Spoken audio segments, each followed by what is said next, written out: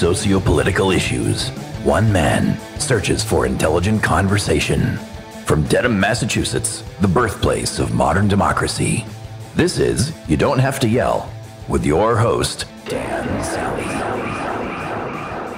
Welcome to your home for the politically homeless, the podcast for those of you who like your politics in colors other than red and blue.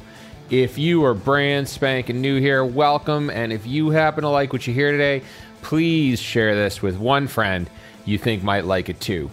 Now, if you've listened to this podcast for a while, you'll know it began with the goal of addressing dysfunctional government and political polarization. And the number one thing we can do to help address this issue is to implement reforms such as ranked choice voting. You also might know that I work with an organization called Rank the Vote, whose goal is to bring ranked choice voting to all 50 states. And you also might know I've never, ever done an episode about this organization. Ever.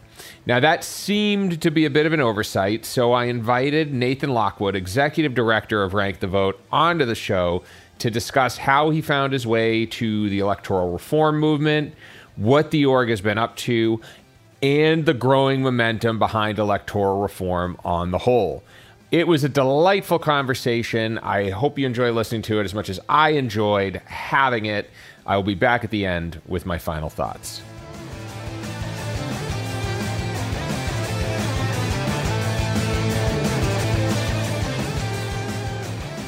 Did I ever tell you how I got hooked up with Rank the Vote and how I ended up getting involved? I don't think so, no. Okay, so I'll give the long story. So I started the podcast in 2019, and this was after discovering that the root of the level of polarization in this country, in part, was due to our first past the post system of elections. Right. And I had discovered this entirely by myself for reasons where I won't get into depth. So as far as I knew, I was the only one. And so I spent a good, 6, 7, 8 months just kind of walking around in the dark. And then I found Lee Drutman. And then I found the folks at Better Ballot Georgia, and who's affiliated with Rank the Vote. And then I found Rank My Vote Florida, interviewed them. And then I finally kind of worked my way up the chain of command, and I found Adam Friedman, who at the time was executive director. And so I reached out to him about doing an episode, and he had no interest. He had zero interest. But Adam being Adam, of course, it got me on a call. And then before I knew it, I was recruited and was putting out content and recruiting people to put out content and such. So that's how I got involved. We never, ever ended up recording an episode. So this has been 3 years coming, Nathan, that you're here. Yeah. Wow. Yeah. So it's been funny that I've been doing all this work for the last couple of years for Rank the Vote, promoting it on the podcast, and have just never reapproached anyone to talk about the org. So yeah, sorry. I never asked this about you too. This is something I'm really interested in. How did you discover ranked choice voting? I'll try to collapse a lot into a short statement. So I was kind of politically involved back in college, and I was interested in democracy issues. I actually took a course with the late Robert Dahl, who is one of the premier democracy theoreticians in the U.S. That was really great. Got me thinking about issues of democracy. So I had been thinking about it for a while. So I was involved in politics in college, graduated, was still involved in politics, met my wife, had kids, started working full-time in tech and doing family stuff for, about 2 decades. Then I went to college, started looking to get back involved. I started reading different things. And one of the things I picked up was Professor Charlie Whelan's book, The Centrist Manifesto, which is probably right here on my bookshelf somewhere. And, even though I wasn't a centrist, I liked the approach he was talking about in terms of the key to having a functional Congress is having Congress people who will work with each other on things and find ways to solve problems together and that sort of thing. And I think at the end of that book, there's a section on ranked choice voting, and I think that was the first time I'd ever heard of ranked choice voting. There's like Okay. a little chapter at the end about things that can reforms that could benefit Yeah. the system, and so that was interesting. I joined the Centrist Project, which he was the founder of, I think, along with Nick Troiano, Oh, yeah. and their goal was to elect a handful, like 5, and I think Catherine's sort of, this is still a key part of, I think, Catherine's strategy, elect like 5 or more moderate bridge building candidates to the Senate so that they would be a necessary ingredient whether for either the Democrats or the Republicans to form a majority to pass legislation. And you're talking about, just to clue listeners into, Nick Troiano is affiliated with Unite America. Catherine Gale is affiliated with everything more or less related to Title V voting, but I know she's affiliated with Unite America and Institute for Political Innovation and a couple others as well.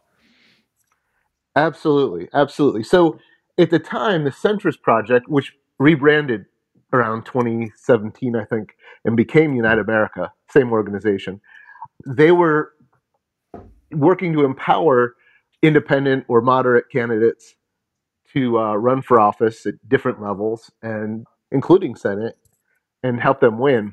And it became pretty clear pretty early on that these candidates were going to have a hard time winning, because even when the voters liked them, they were afraid to vote for them because they were afraid they'd be wasting their vote and helping elect the candidate they liked the least. Good example of that's Evan Falchuk in Massachusetts, who ran essentially as an independent. I think he was the head of a party called the United Independent Party, and he ran for governor. And he would meet people all the time who would say, I really love your message and what you stand for, but, I don't want to help elect the other side or whatnot.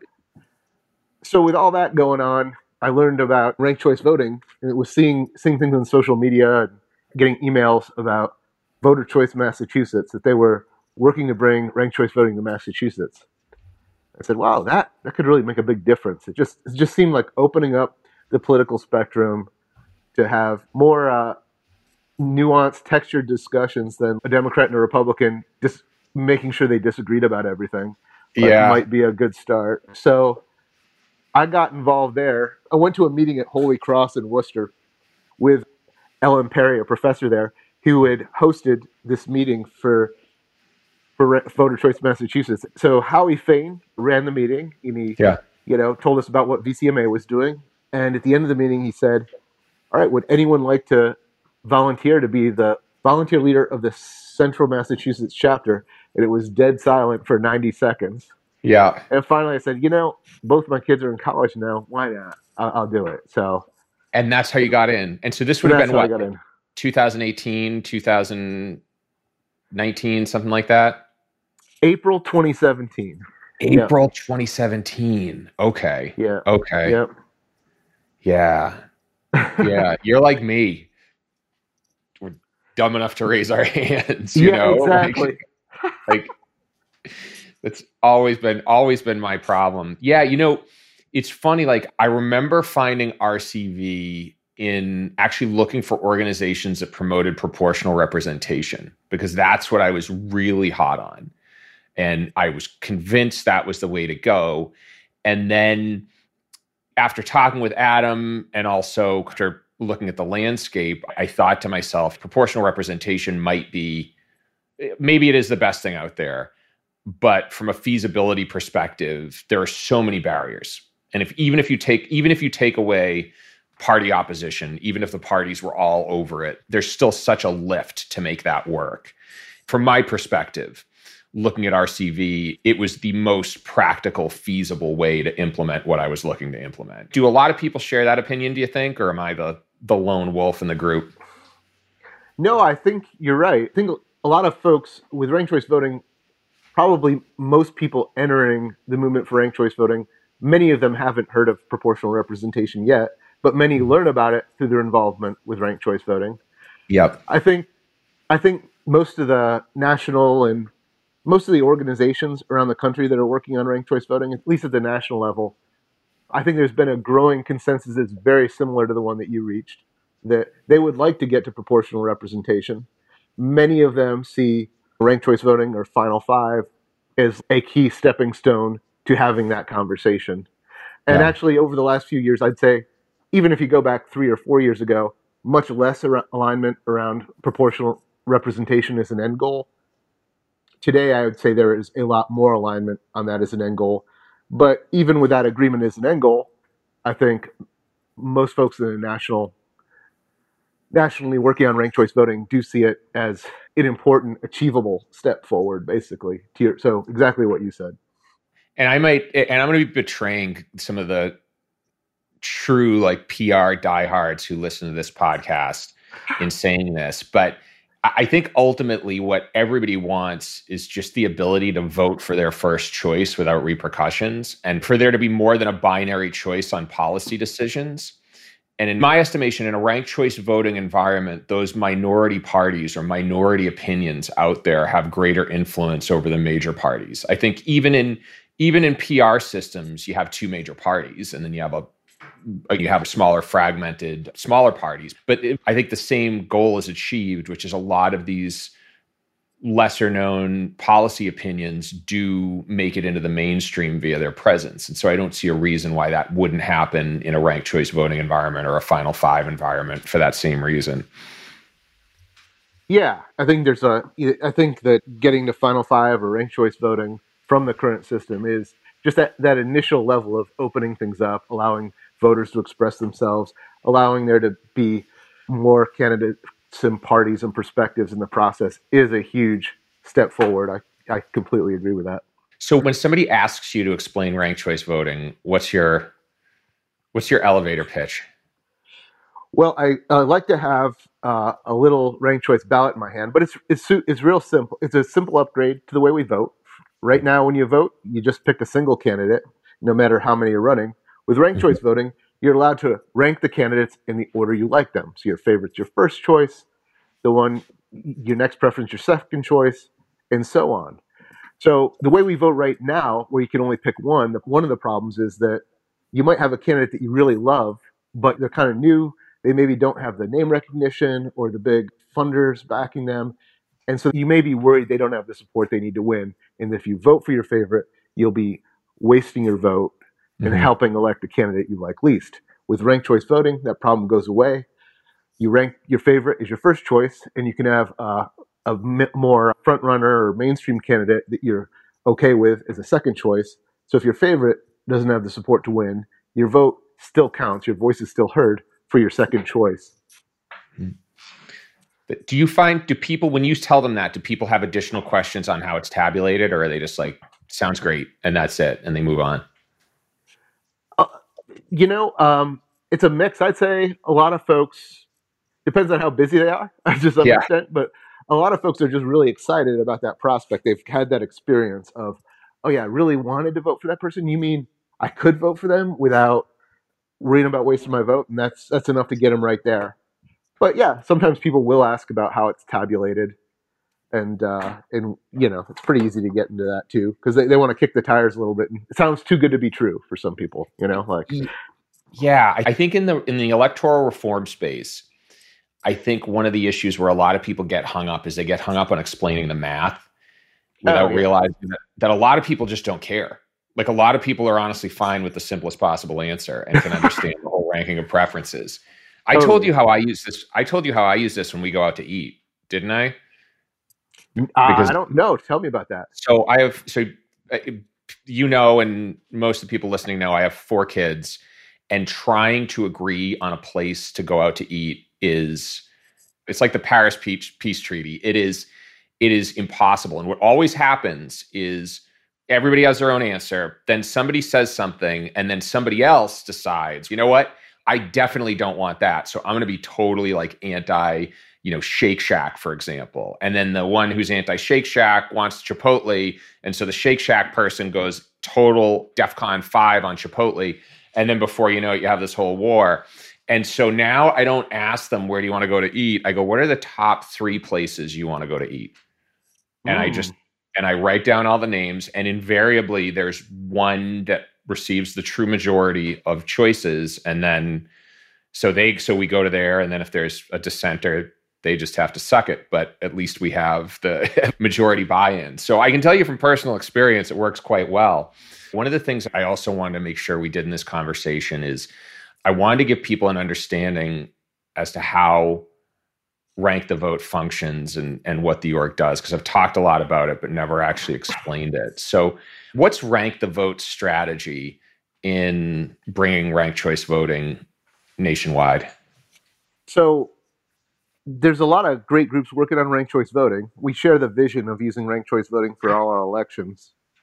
And Rank the Vote strategy is we help train, equip, empower regular folks at the grassroots level to grow support for ranked choice voting and wherever they live, and form statewide organizations that can build a strong demand for ranked choice voting in a state, get people real excited about it.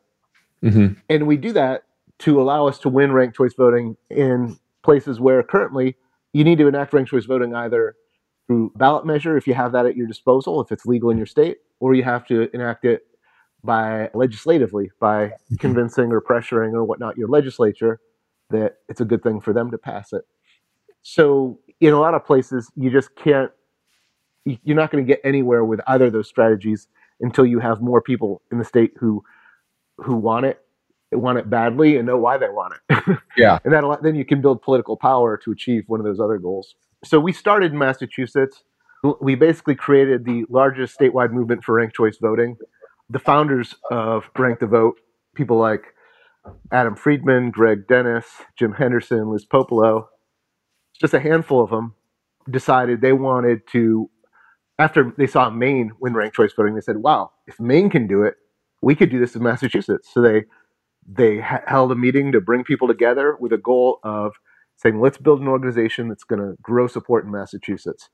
And they did. They brought me on board like in April, like we said, and over 3 years, they went from those 4 or 5 people to 7,000 volunteers. And from a list they had of about 200 friends and people that they'd been talking to for a decade, they went from those 200 to 50,000 supporters in 3 years.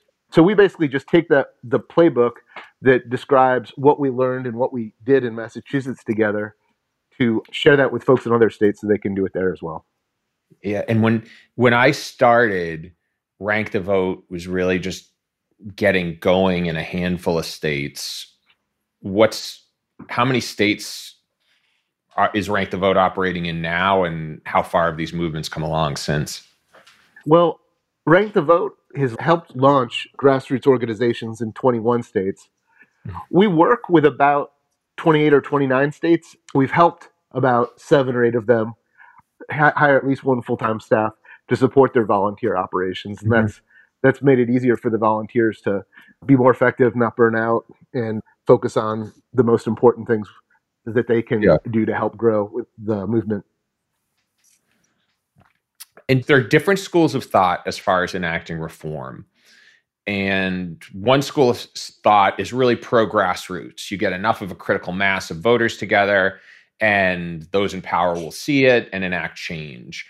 There's another group of people that say that you really have to start with the grass tops. You really have to start by working with those in power first, and then build the grassroots support once you've gotten their buy-in. What's been your take, or what's been your perception? One thing I'd say is either way you're organizing, whether you're organizing grassroots or you're organizing grass tops, or you're organizing both. And I would, because of the seriousness of the problems that America faces in terms of polarization, in terms of government not able to either do or facilitate the doing of things that are just critical for most Americans, whether it's climate or health or the deficit and whatnot, whatever your favorite issue is, the economy, whatever it is, the seriousness posed by all this stuff, basically, my perspective is whatever you can do to win ranked choice voting, because when it put in place, particularly like the federal level, the remedy will be pretty swift in terms of making a rapid difference in terms of how politics and government function. So So yeah, I think both approaches are valid. I think there are places where the grassroots approach will face certain challenges, and there are other places where the grass tops approach will face certain challenges. So what I'm really excited about is that we have groups that specialize in both, applying both techniques, and in many cases, applying both together, which is can be really powerful. Where you've got folks working at a grass tops level with major political funders and with public officials in the state legislature, and then at the Yeah. same time, you got a grassroots group that's doing really good work, bringing the general population around with them. And so those efforts can reinforce each other. And one of the things we learned in Massachusetts was that regular people are capable of doing a lot in terms of volunteering for well, a range of issues, but including ranked choice voting. And one of the things that a lot of people who are traditional political operatives often are worried about is that these grassroots movements are going to be too undisciplined, and they're going to muck up the works of whatever their strategy, their inside strategy is, by Yeah. irresponsible messaging. They're going to offend the people they're trying to persuade or whatnot. I'm sure that does happen a lot. What it was impressed me is that in Massachusetts, we had a good leadership that gave very clear direction and disseminated it very well amongst our thousands of volunteers about best practices for messaging so that you're not making enemies out of potential allies and this sort of thing. And it was remarkable to me the amount of discipline that thousands of volunteers could have with just a little bit of direction, treating them like adults, explaining to them why are we doing it this way. Yeah. If you don't mind, I want to talk a little bit about Massachusetts, because obviously that was one that just lost by a hair. Yeah. What do you think happened there? There was a range of things. I think a few things we could talk about was it was a ballot question that was born of a major grassroots campaign that built a lot of grassroots capacity, including a large speakers bureau that could work with other volunteers to conduct engaging RCV educational events like rank your favorite beer, rank your favorite ice cream. Yeah. We could give good educational presentations on ranked choice voting. A lot of the grassroots model was built around in-person organizing. And when the ballot measure, was the heat of the campaign came up, that was right during the pandemic. So that part of the playbook was hindered in its full effectiveness, basically. The other factors were, the campaign of educating Massachusetts voters, the places that we had good organizing strength, so around Boston, around Amherst, in far western Massachusetts, around Pittsfield, they tended to vote for it. Mm-hmm.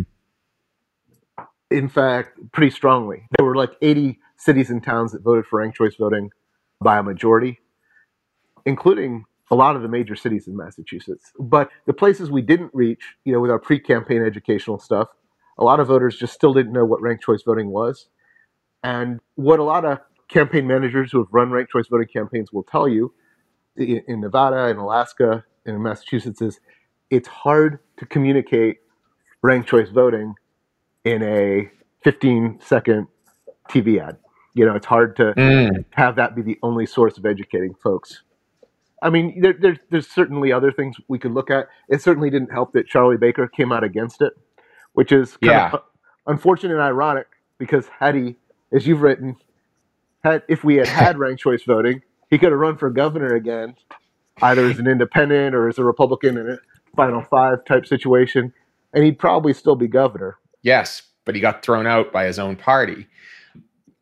One criticism I've heard of ranked choice voting that actually kind of struck me, and to qualify what I'm saying, number of criticisms of ranked choice voting I've heard out there: it's too complex. Yeah. On one side, there are the math wonks who really get into the tabulation of it, and that's fine. But the one that I heard that really struck with me is that it didn't do enough to address partisan primaries. And to add some color there, one of the big problems with party primaries, of course, you get the most partisan voters. Very often, these are the people who reward more polarizing candidates. And so if you have a system that's funneling candidates via a closed primary into a ranked choice voting environment, it still doesn't necessarily do the job. What would be your response to that? Yeah. So we're comparing like ranked choice voting versus like ranked choice voting combined with open primaries. Is that correct? Yeah. okay? Yeah. Yeah. So, I mean, so first of all, let me just say that rank the vote, our philosophy as far as what type of ranked choice voting do we support whatever is most winnable where you're trying to win it, because both these two systems are so much better than what we use now. And there will be cases where you'll have an easier time winning one or the other depending on the landscape of where you're trying to win it. They're very similar in many ways in that they both give more choice to general election voters, right?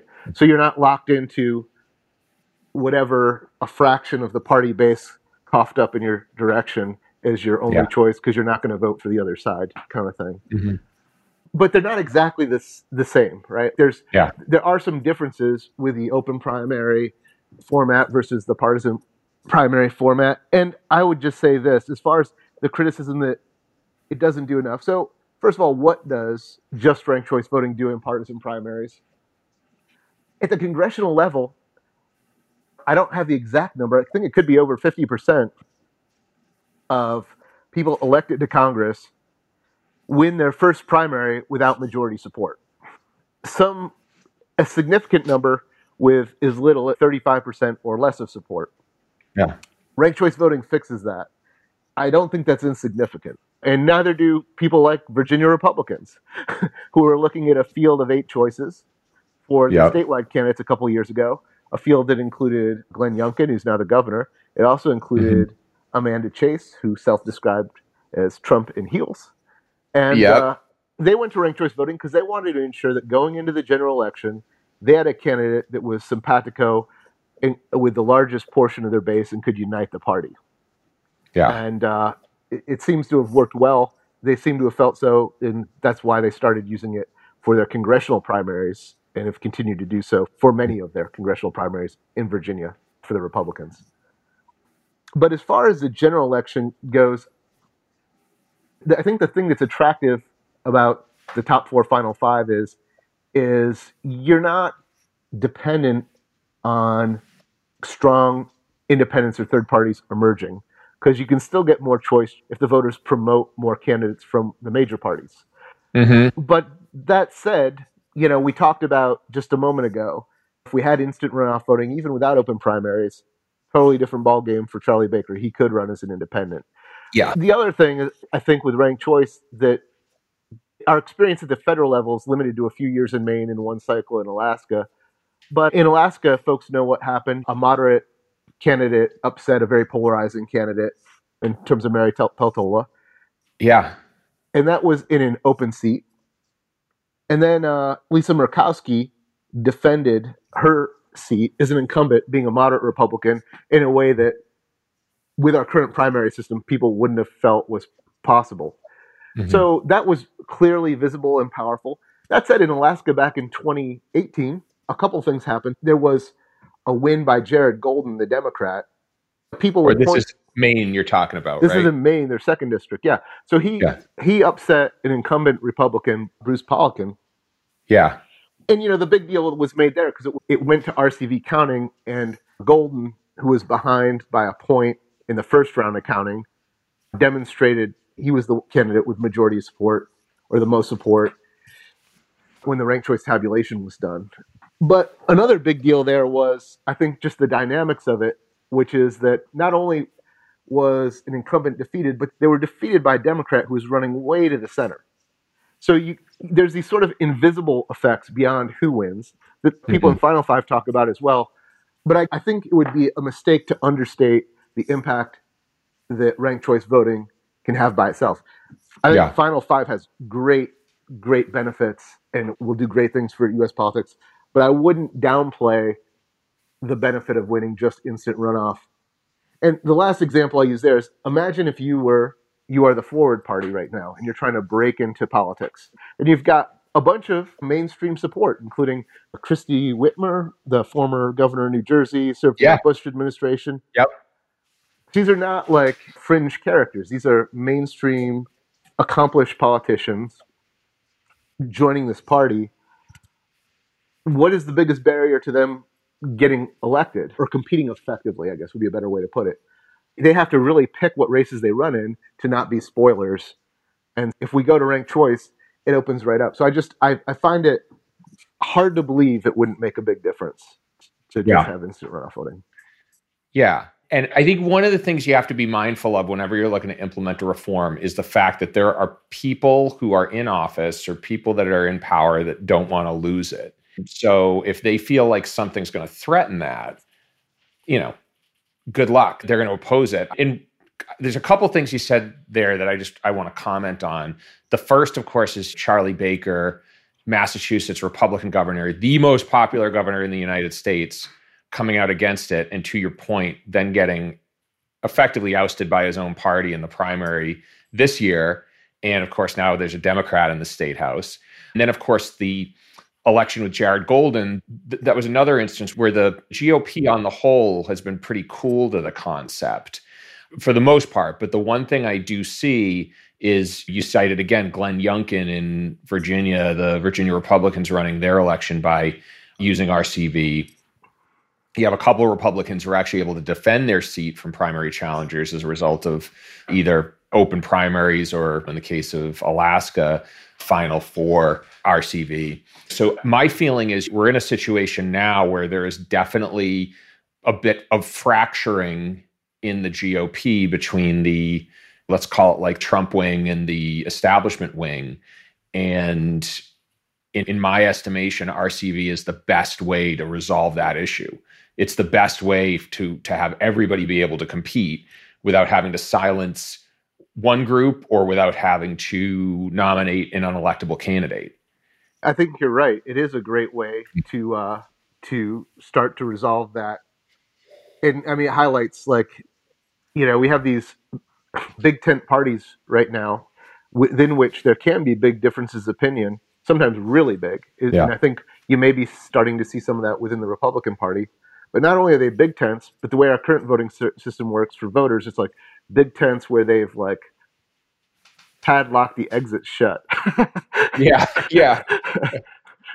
So I agree with you, Dan. I think it gives choice to voters and it gives choice to candidates and political actors to be able to offer what they have to offer in a way where they're not constrained by people that they used to agree more with.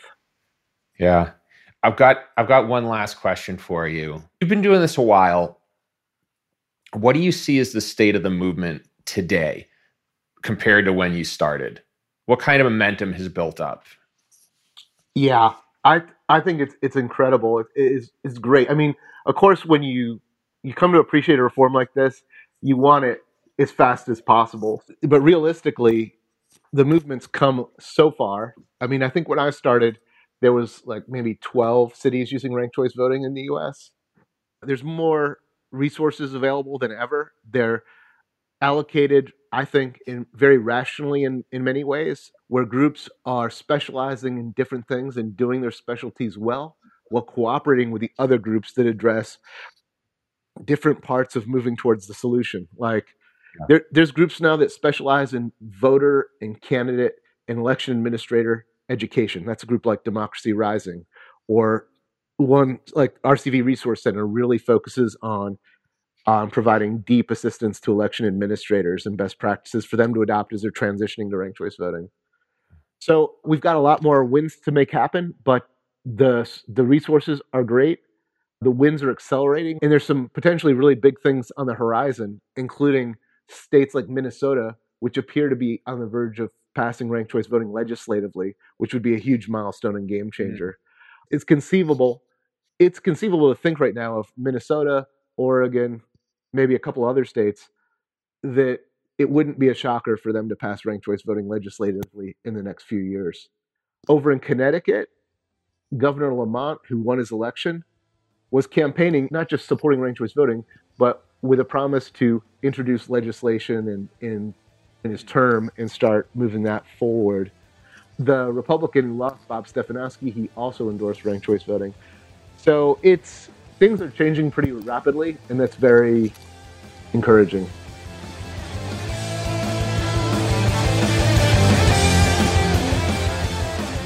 I hope you enjoyed this episode, and if you did, please consider leaving it a review. You can also sign up for a newsletter with a summary of this episode and other issues of the day by clicking the link in the show notes or going to ydhty.com/news. I have also included a link to Rank the Vote's website where you can check out chapters in your area and volunteer to help.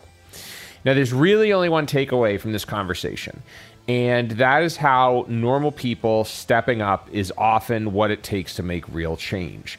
You know, Nathan's journey started as a volunteer coordinator. Mine started when I was looking at covering ranked choice voting for this podcast.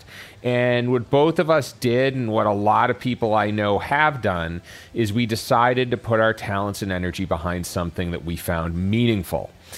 Now, my hope is that for you, listening to this podcast is more than just a passive act, and that you've found ways to get involved in the causes you care about. If not, there are plenty of orgs that need your help, so consider this your call to action. As always, music courtesy of Quellertac. YDHTY's Director of Continuous Improvement is the Admirable Admiral Adam Yaffe. YDHTY is produced in loving memory of the Big Gino, Jason Putney. Until the next, this is Dan Sally. Bye-bye.